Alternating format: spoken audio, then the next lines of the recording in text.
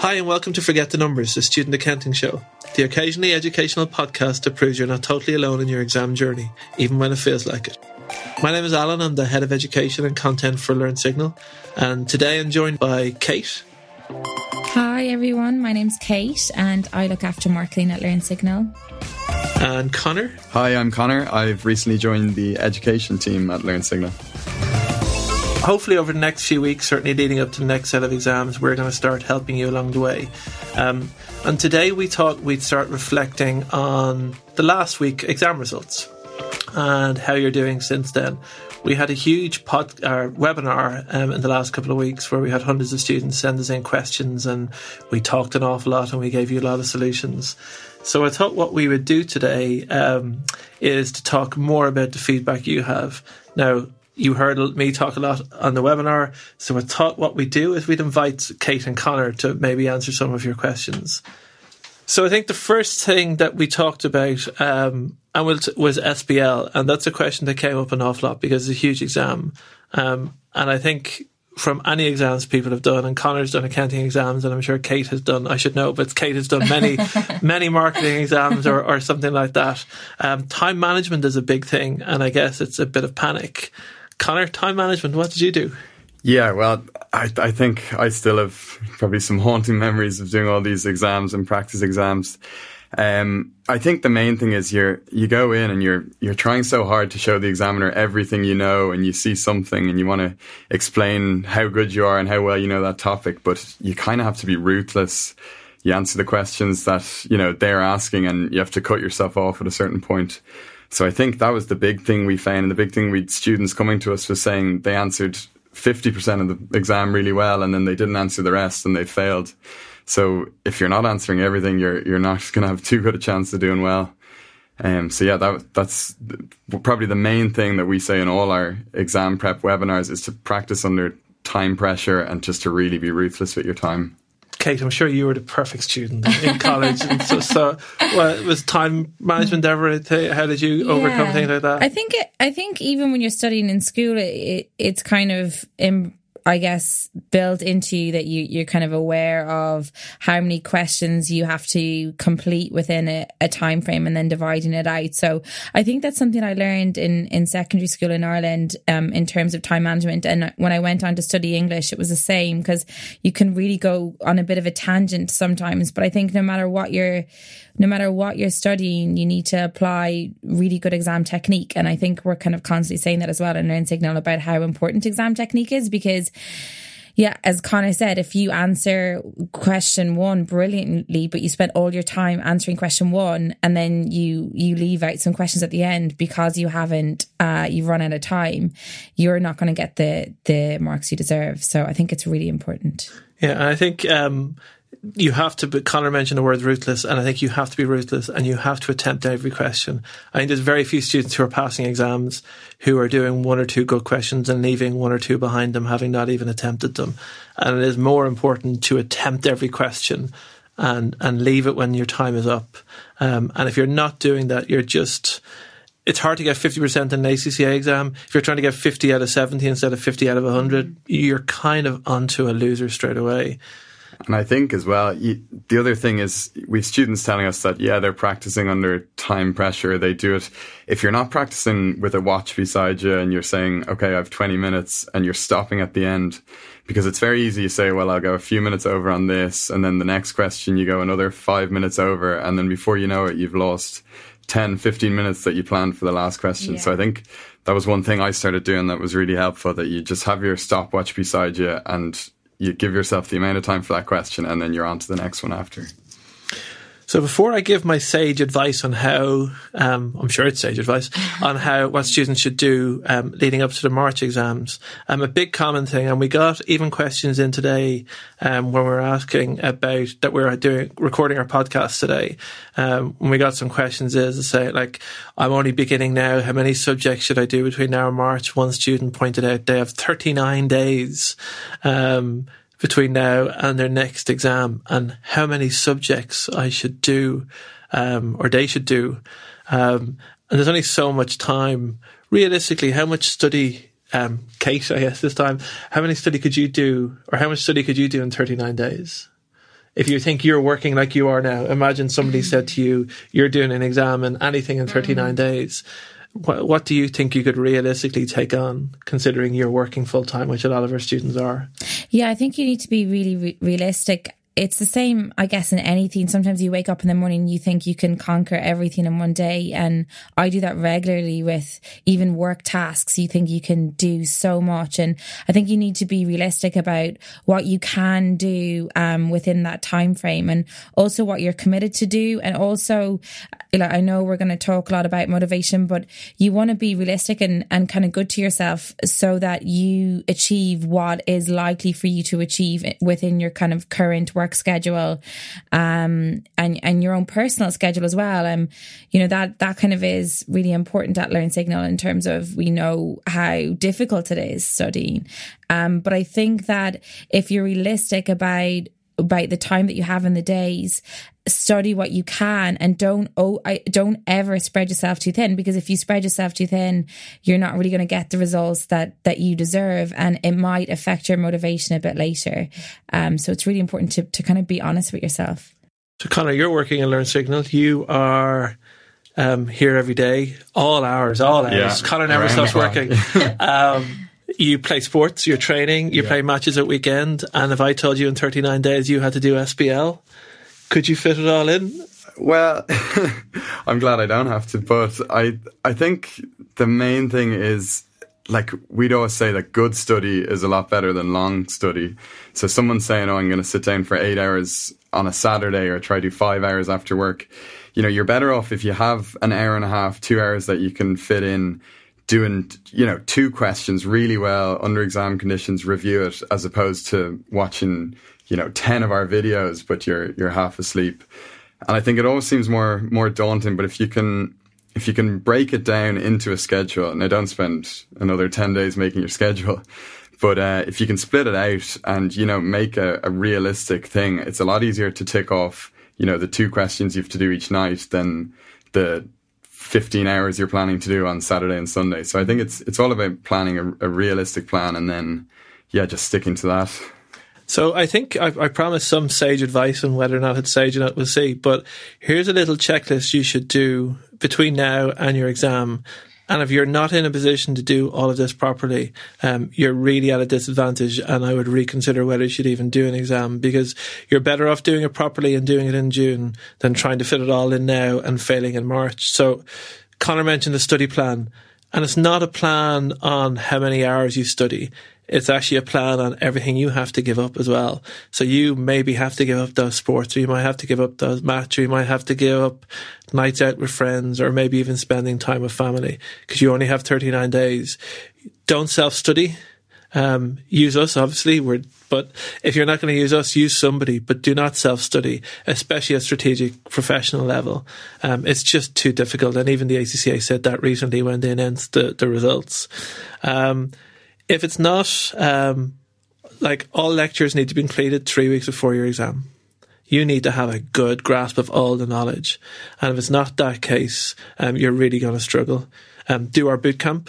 So sign up with us, do our boot camp, do the questions every single day, get the solutions, but do the questions with a stopwatch beside you. If it's a 20-mark question, it's 38 minutes. Spend no longer than 38 minutes and find out where you went wrong. The likelihood is you either didn't have enough knowledge or you wrote too much about a topic. Do at least one mock exam properly. And when I say properly, again, it's timed. It's 3 hours. Do one of our mock exams and we'll get you your feedback, and we'll get everything sorted, and we'll tell you where you went wrong. And we'll do that within 3 days. So you're not wasting a lot of time. Again, something good that was mentioned was study a little bit often. Don't work all week and then get up at 6 a.m. on Saturday morning and study till 6 a.m. Sunday morning and think you've achieved an awful lot. You haven't. All you've achieved is making the next week harder. You need to probably study an hour and a half, 2 hours every night, really, ideally. And maybe at the weekends, if you've got a bit more time, maybe do a bit in the morning, a bit in the afternoon, practice some questions in the evening time. But doing 6-8 hours study in a row, that just doesn't work. Attend our webinar week that we've got coming up. I think it's Connor 4th of February. Yeah. So the first one is on the 4th of February. And if you're listening to this and haven't received an email yet, you will receive it pretty soon about all the dates and when they're happening. And then the applied skills, and something that was really successful with our exam results this year on the applied skills side, was that a lot of our students practiced the constructive response questions in our ACCA template that we have. We had over 8,000 people, or 8,000 questions attempted for the December exams, and our results and applied skills level were higher than ever. And we also had one of our students was joint first in Ireland for financial reporting, and a lot of that is because of the facilities we had available. So make sure you practice those questions. If you're doing applied skills, don't practice with pen and paper. We're going to talk, our next podcast that we're doing is going to be on motivation. So we won't talk about what to do when you get a 49, but guys, it must be heartbreaking to get a 48 or 49. Yeah, no, you feel for them people. Yeah. But we can't do anything about it. And to be honest, you kind of have to be heartless and say, well, if you get 49, you get 9. Like, what's the difference? Like, would you have sympathy, Kate, for somebody who got 49? Yeah, I mean, of course I will, because I guess you're probably looking, but there's probably an element of regret in that, because you're kind of going, I was so close to the finish line, and I could have just done one little effort as opposed to, something huge. So I can kind of sympathize in that way, because you're just so close. But I think there has to be, that is the marking system, and you have to be kind of just ruthless with yourself in a way, in that you just have to say to yourself, I didn't pass. What could I have done to pass? Where could I have gotten extra marks? What did I do wrong? And really reflect back and move forward, because you can't keep looking back. Otherwise, you're not going to kind of get the pass that you want in the future. But I definitely do sympathise. What you see a lot with people who get 48 and 49 is they think, oh, I'm just like 10 minutes extra study away from getting 50 the next time. And often students do worse the second time than they do the first time. And I think by thinking, I was so close, I only have a little bit of extra work to do, that's where the mistakes come, and that's where the mistakes happen, and that's where you get a big shock. And you're right, Kate, you nearly have to just start again. Yeah. There's no way around it. They say that even, I remember when I was studying exams and you do a mock exam, sometimes you are better with that ruthless feedback, aren't you? Because then you don't get too ahead of yourself and think, you should never really go into an exam and think, I'm going to, absolutely, get all the marks I deserve in this. There should always be a bit of, I need to improve. And I think, again, this might sound ruthless, we're really on the ruthless theme, but when people are kind of saying, oh, I was very unlucky, I was in the 40s, you kind of say that, I think there's a quote, the harder you work, you find the luckier you get. So I think when you go that extra little bit, or, you've put the extra hours in, you might find you're the other side of that result. And I think that luck kind of comes when you're really doing everything you can, so you don't want to be in that position where you look back, as you said, you're on 48, 49, and you said, geez, I should have studied that day that I took off, or I could have done a mock exam when I decided not to. Yeah. Following a little bit on that theme, Connor, here's a question that when I answer it, I think students are thinking that I'm hiding something from them. So I'll let you answer this one. And I think my least favourite question from students is, what are the tips and tricks to pass an exam? Oh, okay. Any tips and tricks? Well, I think you probably listed them all off when you're saying what we offer. Like, I think, if you're not utilizing everything you have at your disposal, that's, the first mistake you're making. When you've all these things like boot camp and mock exams and corrections you can get and videos and notes, like, I think if you're leaving anything to chance by not covering a topic, or you're not practicing a question under exam conditions because you think, oh, I'll be fine on the day, I think that's probably the biggest downfall. So it's really just getting yourself as prepared as possible and leaving yourself as few surprises as you can have on the day. And I think that touches back on the practicing the CBEs. If you're going in and you're surprised by how it looks and how it all moves, you're wasting time that you should be doing on questions. So I think it's really just preparing as much as you can. I think that'd be the biggest tip I have. Kate, anything else to add to that, or you think? Yeah, I mean, I think in terms of tips, we're constantly, I'm learning every day working at Learn Signal, but we're constantly trying to improve and make things as efficient as possible for people studying, because we do understand that it's difficult, and we'd love to be able to kind of have a magic wand and be able to get the pass and to be able to get it quickly. But it is really hard work and perseverance. I would say it's basically kind of knowing the end goal and always having that to kind of keep yourself motivated. And then exactly what Connor said, signing up for the resources that we have available. Yourself and Connor spend a lot of time analysing things to make things easier for students. So the likes of bootcamp and the likes of webinar week, the study tips that we kind of send about not always picking the question that you like, pick the kind of more difficult question. Those tips that we send on that kind of, I suppose, keep students motivated, show that we know that it's hard, but it is achievable if you persevere and if you stay motivated and if you kind of avail of the tools that are available to you. Okay, I think the last one we've talked about in previous podcasts, and a lot of students were asking about like how the ACCA mark their exam papers and how whether they go ahead and do an admin review, especially if they get 48, 49. I've yet to come across any student or any lecturer who's ever heard of a student that has done an admin review and their mark has been changed. In fairness to the ACCA, the way they mark the papers, they're in the best interest of the student. And if you've got a 48, 49, then not likelihood it's been seen already by at least 3, if not 4, if not more people, because they have looked at your paper over and over again to double check and triple check if anything has been missed. So all papers, I think between 47 and 53, all get double checked, maybe triple checked. So unfortunately, when you get that 48 or 49, it's been looked at, and there would be an element of you a little bit wasting your time, if not wasting your money, because what you're doing also is you're getting a result and you're sending in this review and you're waiting for the result again, and you're not studying again. And unfortunately, it's a bitter pill to swallow, but you need to swallow it as quickly as possible and move on, unfortunately.